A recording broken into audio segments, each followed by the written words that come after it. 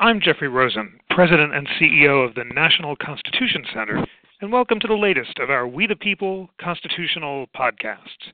The National Constitution Center is the only institution in America chartered by Congress to disseminate information about the U.S. Constitution on a nonpartisan basis.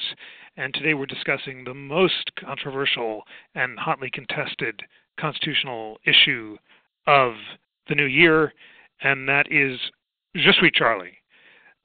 This week, in light of the recent terrorist attacks in Paris, we're taking a critical look at the freedom of speech in America and across Europe. Last Wednesday, masked gunmen left 12 dead in a strike on the satirical newspaper Charlie Hebdo. The victims included several staff members, including the paper's top editor. The attackers appear to have been motivated by revenge. In wake of the shootings, people around the world have expressed their support for Charlie Hebdo and the French people using the hashtag Je suis Charlie. On Sunday, more than 1 million marchers took to the streets of Paris in what's been called the largest demonstration in modern French history. A report in the New York Times this week highlights a newly energized debate about the limits of free speech. If speech is perceived to be insulting or indecent, is it okay for newspapers to decline to publish it or for governments to regulate it? Joining me to discuss these extraordinary events are the two world-leading experts on the subject of hate speech and good friends of the National Constitution Center. Eric Posner is the Kirkland and Ellis Distinguished Service Professor of Law at the University of Chicago. His current research interests include international and constitutional law, and he appeared in a superb panel hosted by FIRE about free speech in Europe and America at the Constitution Center recently. One of his co-panelists was Jonathan Rauch, a senior fellow in governance studies at the Brookings Institution, a contributing editor of National Journal and The Atlantic, and author of 6 books, including the definitive book on free speech in America, Kindly Inquisitors. I want to jump right into it. Jonathan, in Kindly Inquisitors, you argued that the West's watery and weak response to the fatwa against Salman Rushdie in 1989 inspired you to write the book, and we learned from the New York Times that some American newspapers, including the Times itself, have declined to publish the most recent Charlie Hebdo cartoons, including the one that appears most recently showing the Prophet Muhammad weeping, saying all is forgiven. Was the New York Times and the other media outlets in America that have refused to publish the latest cartoons, including CNN, the AP, and the NBC, were they correct to refuse to publish, or do you side with Washington Post, BuzzFeed, Business Insider, the Huffington Post, which decided to publish the cartoons? I wish the Times had published that cover because I think its news value was extraordinary, and because I think it sends a message that this kind of terrorism doesn't work. And I think we're seeing an emergence, even within the Times, of that view. The New York Times public editor today came out and said that she thought the Times should have published that. So I wish they had. Eric, should the Times have published? I have more mixed feelings. On the one hand, the images did have real news value, and the fact that they were offensive, I think, was outweighed by the news value. On the other hand, I'm reluctant to second-guess the New York Times, which has reporters in the Middle East and all over the world who could become victims of Islamists who want to take revenge against the New York Times. And then just as a practical matter, anybody can see these images on the web just by doing a search. So I think the loss in this case in terms of information is relatively minimal. Let's turn to Europe. In France, Le Monde decided to publish the latest Charlie Hebdo cartoons on the grounds that it's an important document that we wanted to show everyone. By contrast, the Danish newspaper Jyllands Posten, which had originally run the 2005 cartoons lampooning Muhammad, which drew violent recriminations, has decided not to publish. And Fleming Rose, the former cultural editor of that newspaper, told the New York Times that they decided not to publish basically for fear the newspaper would be targeted again. Jonathan, is fear of retaliation a legitimate grounds not to publish? Oh, absolutely. These decisions aren't easy, and Jyllands-Posten is in a particularly exposed situation because it's already been the target of violence. The cartoonist of the Kurt Vestergaard, who drew the original Muhammad cartoon, is still under government protection. So I completely understand the decision there, in particular, not to stick their neck out again. That said, in a situation like this, there is a positive social externality when lots of people sort of join hands, as they did in the street of Paris, and say, okay, you're going to target some of us, you're going to have to target all of us, and that's going to be a lot harder. So to the extent that lots of people do independently make the judgment to take the very real risk of being a target, I think they actually diminish the risk of any particular place being targeted. And that's why I'd like to see lots of people do it. Eric, what do you think of Jonathan's point? He had argued at the time of the Muhammad cartoons that if more Western newspapers had published them, then their the ability to provoke violence in practice and in theory would have been lessened. Should the European newspapers overcome their fears and publish nevertheless?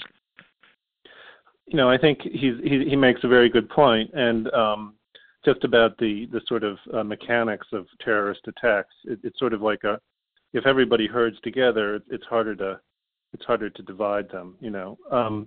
But I think that's a stronger argument for American outlets, at least ones without an international presence. The problem in Europe is a deeper one, which is that the more that the media republish these cartoons, the greater the danger that they continue to alienate the large, already alienated Muslim populations in those countries. So, you know, there is a positive in one sense. It helps vindicate the value of freedom of expression, but it also could enhance social cleavages, resulting in more violence, and that can lead to a crackdown both on civil liberties and really freedom of speech, because the government ultimately will have the responsibility of maintaining social order. Jonathan, Eric notes that there might be a difference between Europe and America when it comes to these editorial decisions. I want to turn now from editorial decisions to law. Europe allows far greater regulation of hate speech and group libel than America does, and some European spokespeople have accused the French government of hypocrisy in defending the freedom of Charlie Hebdo to publish while clamping down on cartoonists who insulted Jews, including Dieudonné Mabala, whose shows were banned. And indeed, Mr. Mabala on his Facebook page has expressed admiration for the suspected gunman between the killings at a kosher supermarket. Are the French authorities being consistent in prosecuting hate speech against Jews and defending it against Muslims? Well, I don't know enough about their specific enforcement policies in the situations to answer precisely the question you asked. So in time-honored fashion, I'll answer a different question, slightly different, which is it really even possible to enforce hate speech laws apolitically or consistently? And I think generally the answer to that is no. Generally, you're going to have political authorities making very subjective and often capricious judgments about what goes and what doesn't. And that's one of a whole number of reasons why I think those laws are generally a bad idea. You don't know in advance what the rules are going to turn out to be, what it's safe to publish and what isn't safe to publish. So you get hypocrisy, you get chilling effects. What I don't think you get with hate speech laws is actually any demonstrated increase in safety or social peace. Eric, Jonathan throws down the gauntlet and says that it's impossible to enforce hate speech laws in a neutral outlet, and if you're going to ban blasphemy and group libel against Jews, it's difficult to distinguish it against another religious group. Is he right? And more broadly, does the controversy over the latest Charlie Hebdo cartoons call into question the entire European approach to regulating hate speech? No, I think it strengthens the European approach. I do think it's difficult, but I wouldn't use the word hypocrisy. It's much more complicated than that. So first, just in terms of evidence, we know that the president of France told Charlie Hebdo earlier on, please stop publishing these cartoons.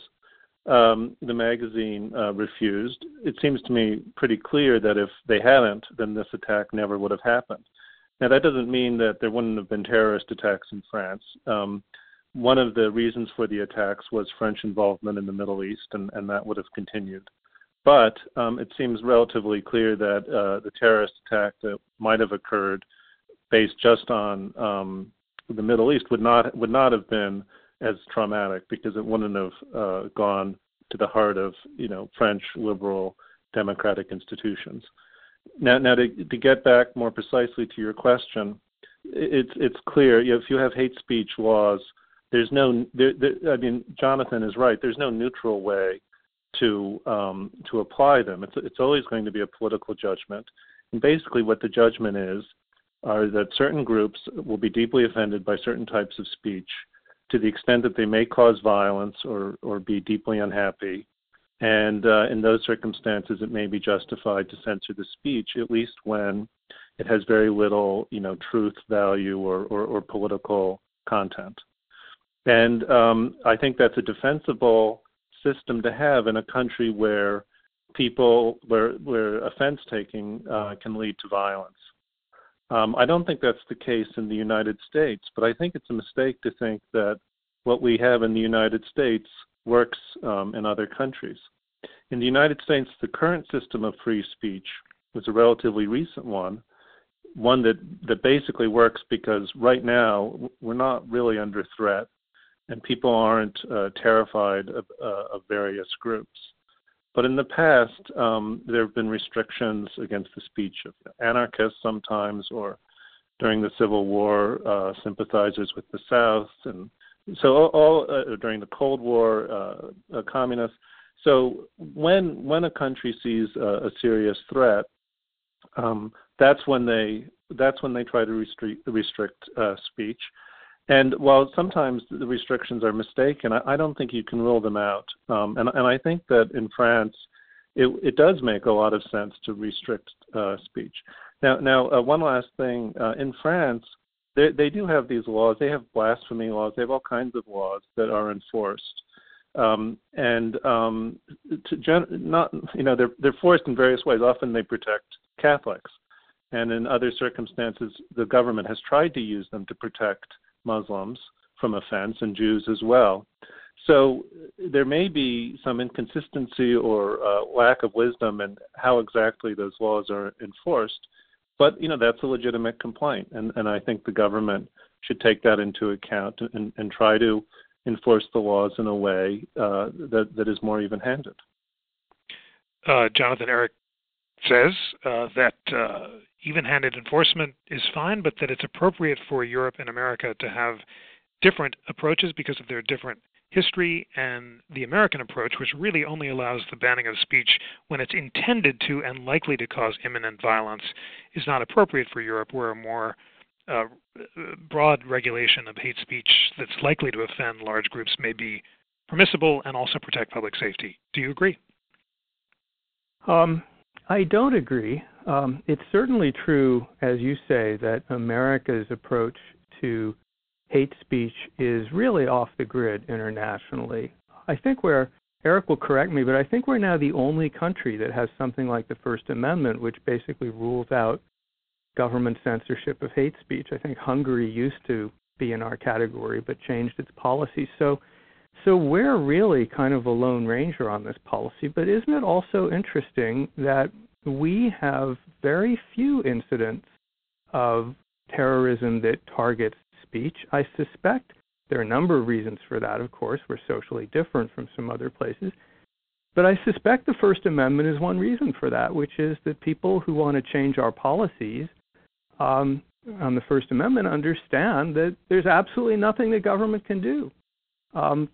Blowing up places is not going to change the Constitution. It may intimidate us a bit, but I think the robust culture of free speech helps us there too. I'd also point out that we seem to have fewer of the kinds of problems of lack of social harmony that we see in Europe. And I'd argue, getting to the philosophical level, that robust protection for speech and debate is actually one of the reasons. It's very hard to identify your problems with hate if you don't allow hate speech. You've got to know where it is. You've got to be able to rebut it. You've got to have a robust culture. And I think a culture where you try to chill it and drive it underground, I think it perversely helps the extremists on both sides and makes it harder for moderates to have the kind of discussion and debate that's where social peace actually comes from.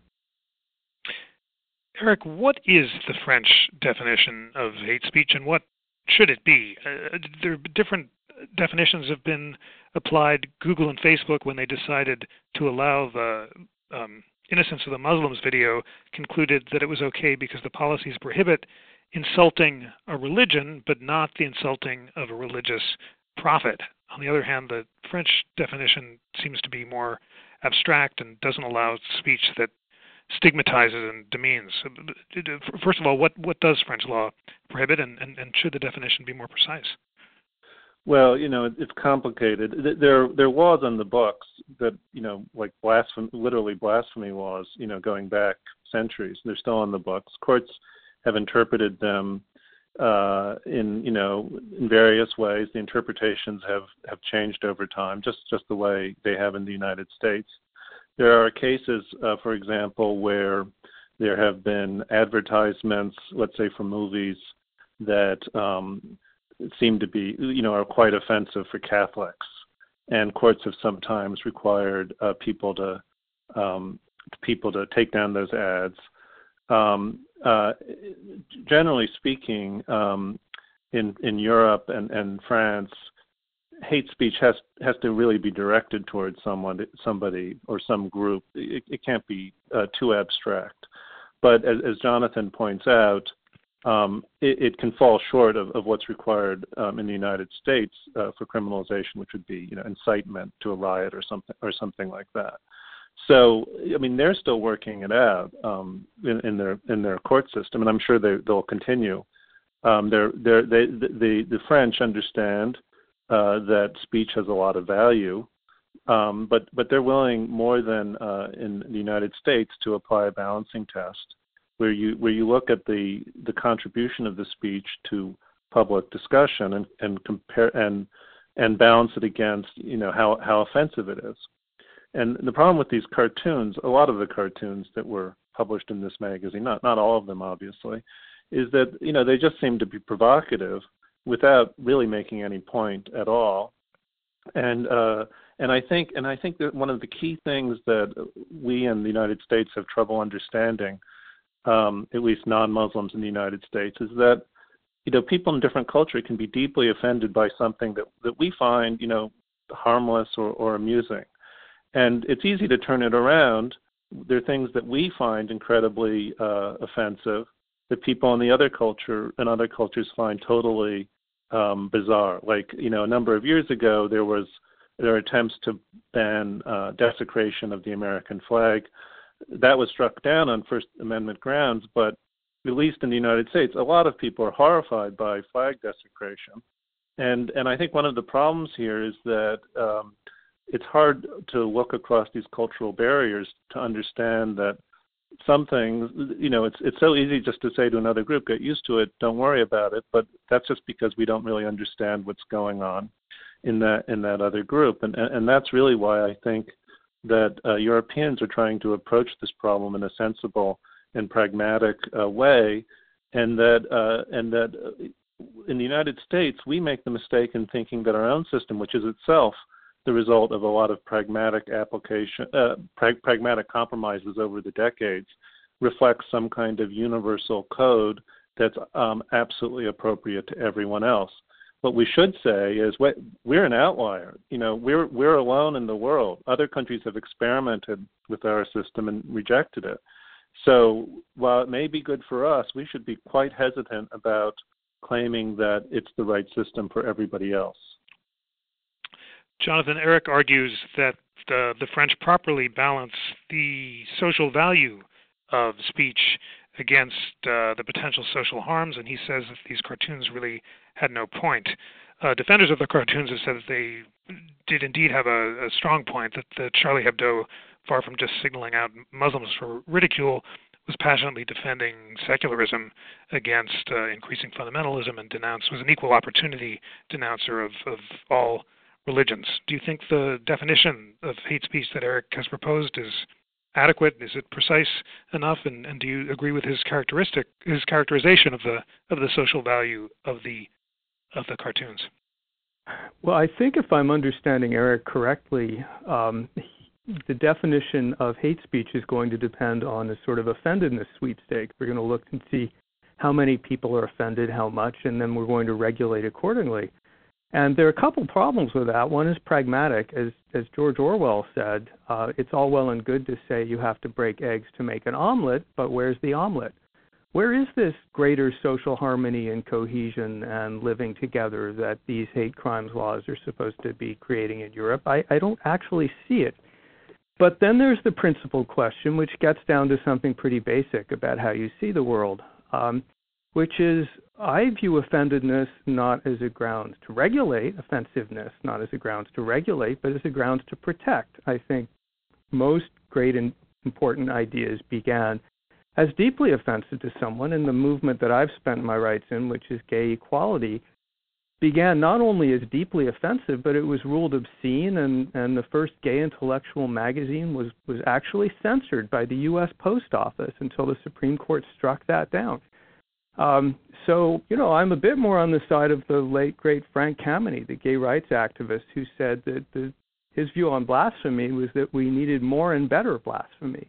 I think we learn from this kind of robust public discussion, and I think there's a tremendous social loss, including a loss of freedom and stature for minorities if we go around trying to regulate stuff that offends people. All right, gentlemen, it's time for closing arguments. Jonathan, do the attacks against Charlie Hebdo and the European response to those attacks vindicate or call into question the European approach to the regulation of hate speech?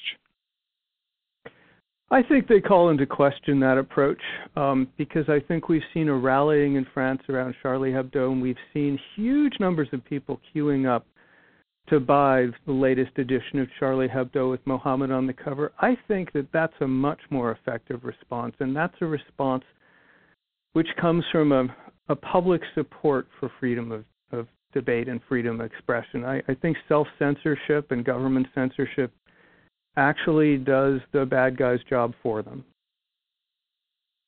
Eric Posner, time for your closing argument. What will the legacy be of the response to the Charlie Hebdo attacks, and will the incident vindicate or call into question the European approach to the regulation of hate speech? I think after the French show symbolic support for freedom of speech, the government will strengthen the hate speech laws for the very simple reason that it does appear that radical Muslim Islamists are going to engage in terrorism in retaliation for speech that crosses some line, and the government, which wants to maintain order and probably doesn't see any value in this speech, any kind of social value, is going to try to use the law to make these sorts of provocations less common. Now, I do want to add to this that this is not necessarily bad for minorities, as Jonathan said. The relevant minority in France are the Muslims, who feel like they're being taken advantage of and that their views are being disregarded by the establishment. Now, hate speech laws can cut both ways, and they're usually used nowadays to protect minorities and not to try to censor them, as was done in the past. Thank you, Eric Posner and Jonathan Rauch, for an illuminating discussion of one of the most important free speech controversies of our time. Please join us for the next of our We the People constitutional podcasts. On behalf of the National Constitution Center, I'm Jeffrey Rosen.